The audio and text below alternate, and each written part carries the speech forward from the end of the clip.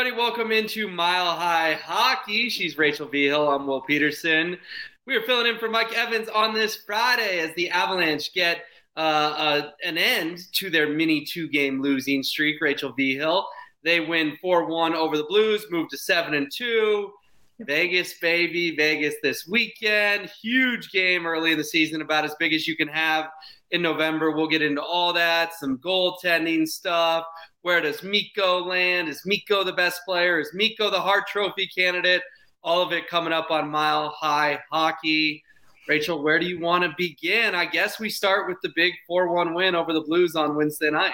No, for sure. And it was so good. Well, first of all, so good to hang out with you again and be able to do Mile High Hockey. But it was so good to see the Avs get back on track and in such a dominating fashion, too. It was like, what's going on with Cale Makar? You know, we're all like, is he going to play? Is he not going to play? Is he healthy? Is he not healthy? Like, what's going on there? So it was great to be able to see him out on the ice. The same thing with Bowen Byram. Everyone was like, is this a brand new injury we're learning about, or why wasn't he practicing the day before the game? And then to see him out there in his 100th NHL game, the fact that he's had 27 NHL playoff games alone in his career, like he's such a young player, is still crazy to me. But like that was the big storyline for me besides goaltending, which I know we'll get into, but was like, okay, how are those guys going to look? Is this serious or not serious? Yeah, that's a really good point. I mean, when, the Avs show up to practice on Tuesday and it's like, no 4, no 8. We all know everyone communicates in hockey numbers.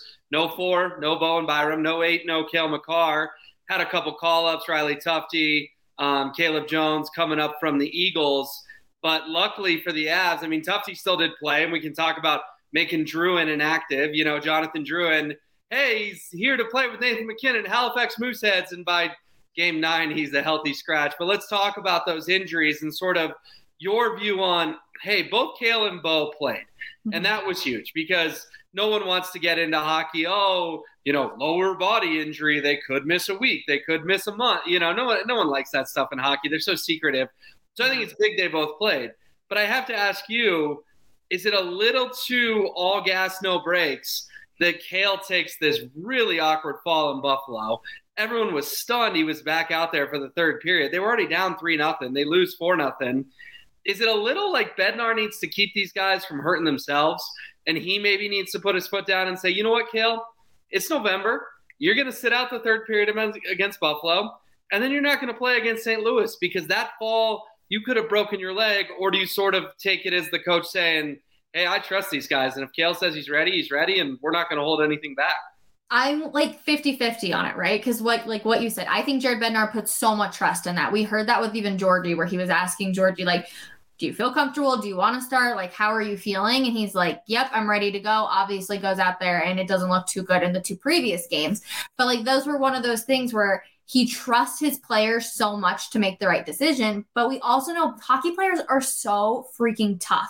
Like, of all the sports, I think hockey players take kind of the top tier cake where it's like, all right, they're going to go out there no matter what. How many times have we heard about guys with broken bones that are going out there and doing just the craziest things? I totally get your point, though, on the whole, like, all gas, no brakes. And it does make me a little nervous. But with Cale specifically, I'm like, sometimes when you, like, roll an ankle or something and you have your leg up for so long and it gets even a little bit stiffer compared to if you would have just kind of walked around on it a little bit, it probably would have felt better. So I'm kind of wondering if it was one of those type of things where it was like, okay, I don't want to rest it too much because I want my body to keep moving. And it might have been like more muscular. I don't know, because they are so secretive when it comes to these injuries. And I hate that about the NHL. But I'm just kind of trusting that Jared Bednar is going to trust his guys in that locker room to be like, yep, I'm ready to go, or no, I'm not. And he's going to do the best thing for him. Yeah, it all seemed to work out. Obviously, Makar, Byram, Lehkonen took a maintenance day yesterday on practice before the team headed to Vegas, but doesn't sound like it's anything serious. Maintenance days, whatever. These guys have played a lot of hockey. Let's talk about that 4-1 win, though. Prosvetov, did I get that right? I think so. You got it right. Prosvetov, backup goalie, plays for the Avs. We're so used to Frankie. Got to get a new name in our lexicon here, Rachel. But he plays well. 27 saves, 28 shots. Avs win 4-1. Always good to beat Jordan Binnington. Still a villain. No one's ever going to forget Binnington and Kadri and Water Bottle Gate and all that stuff from the Cup run a couple years ago. But good to see, I think. Let's talk about Mikko and Binnington in a second. But good to see, I think, that the Avs have a backup goalie, because Georgie it was making us all a little nervous. Georgie. It was good to get him a night off. It was good for Prosvetov to come in, make most of the saves. The one goal wasn't his fault, and sort of see that the Avalanche, okay, we can let Georgie take a night off and still pick up 2 points.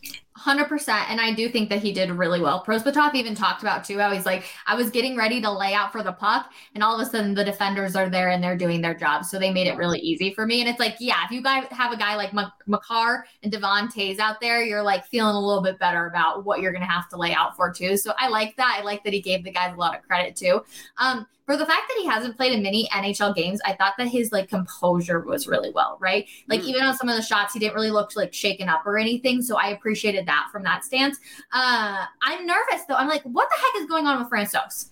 Like, when are we going to find out what is going on with him? And by the time he gets into the season, is it going to be like he's already missed so much time that he's not hockey ready? So like, do we just need to get used to Prosvetov like for the rest of the season? Like, I feel like we're at that point, even though we're so early on in the season.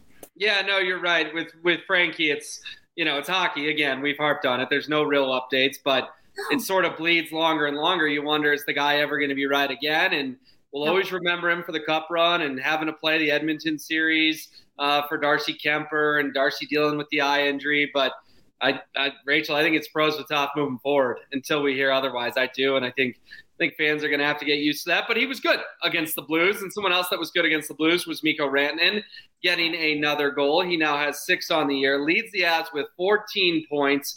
Cale Makar has 11, Nathan MacKinnon has 9, Lehkonen has 7, Nichushkin has 6, all the usual suspects. But Rachel, I got to ask you, that ESPN 100 list came out, and Nathan MacKinnon and Cale Makar were both top 5, but Mikko Rantanen was 7 for the top 100 players in the league. It feels like Mikko's no longer under anyone's radar. We love Cale. We love Nathan. We've had the debate time and time again. Who's the best player? But after his gaudy stats last year, is this the year Mikko Rantanen makes a run at that Hart Trophy for NHL MVP? He's the most underappreciated player in the NFL, and I will preach that from here out. Or NHL, yes, excuse me. I swear, though, he is so underappreciated. When Spitting Chicklets finally came out and was like, Mikko Rantanen is underappreciated, I was like, I have been saying this for so long because it's so true what he's able to do. And it's with hockey, you kind of have to be able to say so many people are focusing on Nathan MacKinnon, Cale Makar, like all of those names. And so you always wonder, like, okay, they're not paying as much attention to Mikko, which enables him to do what he does.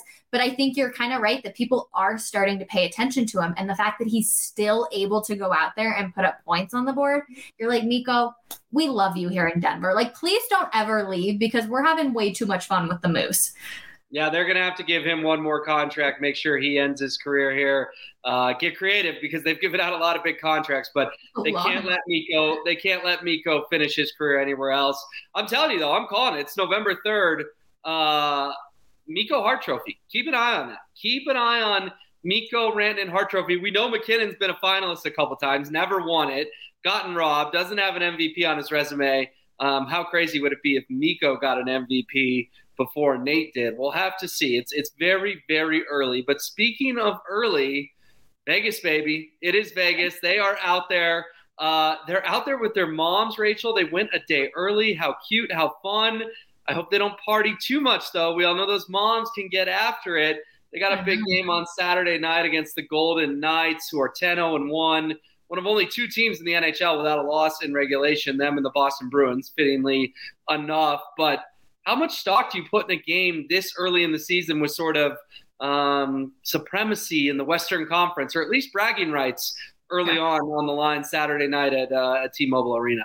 First of all, I have to talk about the moms. I love that they do this in the NHL. I think it's so fun. And I love hearing that Nathan MacKinnon's mom is like the ringleader of all the moms. Like, I'm like, this just fits, right? Like, totally 100% goes down from mother to son. I love it too. And I think it's Vegas, like, of all places for them to do it this season. I'm like, heck yeah, this is incredible. And I know they were at the game the other night here at Ball Arena, but I just think it's so much fun too. And I think it adds a different, like, it kind of shows the family, like the family aspect of hockey, right? Like, we talk so much about that in sports, but when you actually really get to see it, I feel like it brings a lot of people closer too. Even just fans, we feel like we can connect a little bit more. So I like that.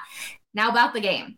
I'm putting a lot of stock into it. And I know I probably shouldn't be But I'm like, these are two really good teams. They know what's kind of on the line, and it's so early on. But if you can prove that you're already being able to be a dominant force so early on, then you're kind of stuck in that person's mind or that team's mind for the rest of the season of like, oh, would we maybe have to face them again? And like, what's going to happen? And you obviously, knock on all the wood, no injuries or anything of that nature, but I am putting a lot of stock into the game tomorrow. And I am so hyped about it too. I'm like so ready to watch it.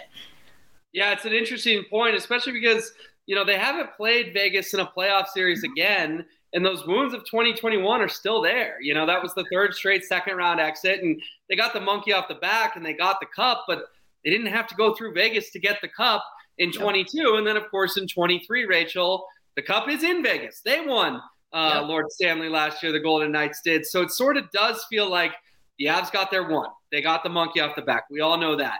Yep. But inevitably, to get a second, not only are you going to have to beat Vegas, but frankly, you're going to have to take the cup from Vegas. And this feels like it is sort of building. This is chapter one in a 20-chapter set that is ultimately building toward a Western Conference final between the Avs and the Golden Knights next spring, early next summer. And you know what? A game in November, people aren't really going to remember, but I got news for you, and you know this as well as anyone. A game in November could determine who gets home ice because those are two big points. And come April, we don't want to be watching the standings going, oh, they fell 1 point short of Vegas because guess what? They didn't take that game in November seriously, lost 5-1, and just gave up 2 points. So I'm with you. Like, it's never too early to think about seeding, think about where the playoffs could fall, and think about if you play Vegas in Game 7 of a Western Conference final, you want that game in Denver? Well, this game could be big towards deciding if that happens or not. No, 100%. And all the people that are always like, oh, it's so early on. Like, I catch myself saying that too of like, oh, so much can happen. But I really do that when I look at like the Eastern Conference games, right? Like the games that are just like, oh, they're here on the schedule. But any like team or any game against a team who you could possibly meet in the playoffs, I feel like you have to put stock into that no matter what. And that's why like in other sports, NBA specifically, I get so frustrated when we don't see some of the stars come out and play each other in those type of games. Because I'm like, come on, like, let's see it. Like, get the matchup hype. Like, let's already start this. Let's not hide from it. And luckily in the NHL, we don't have to deal with that. The stars will show up, and that makes me excited. All right, well, we hope everyone enjoys the game on Saturday night. It is obviously a huge one. Avs and Golden Knights, early bragging rights on the line. We appreciate you tuning in. For Rachel, I'm Will. This is Mile High Hockey, and we'll see you next time.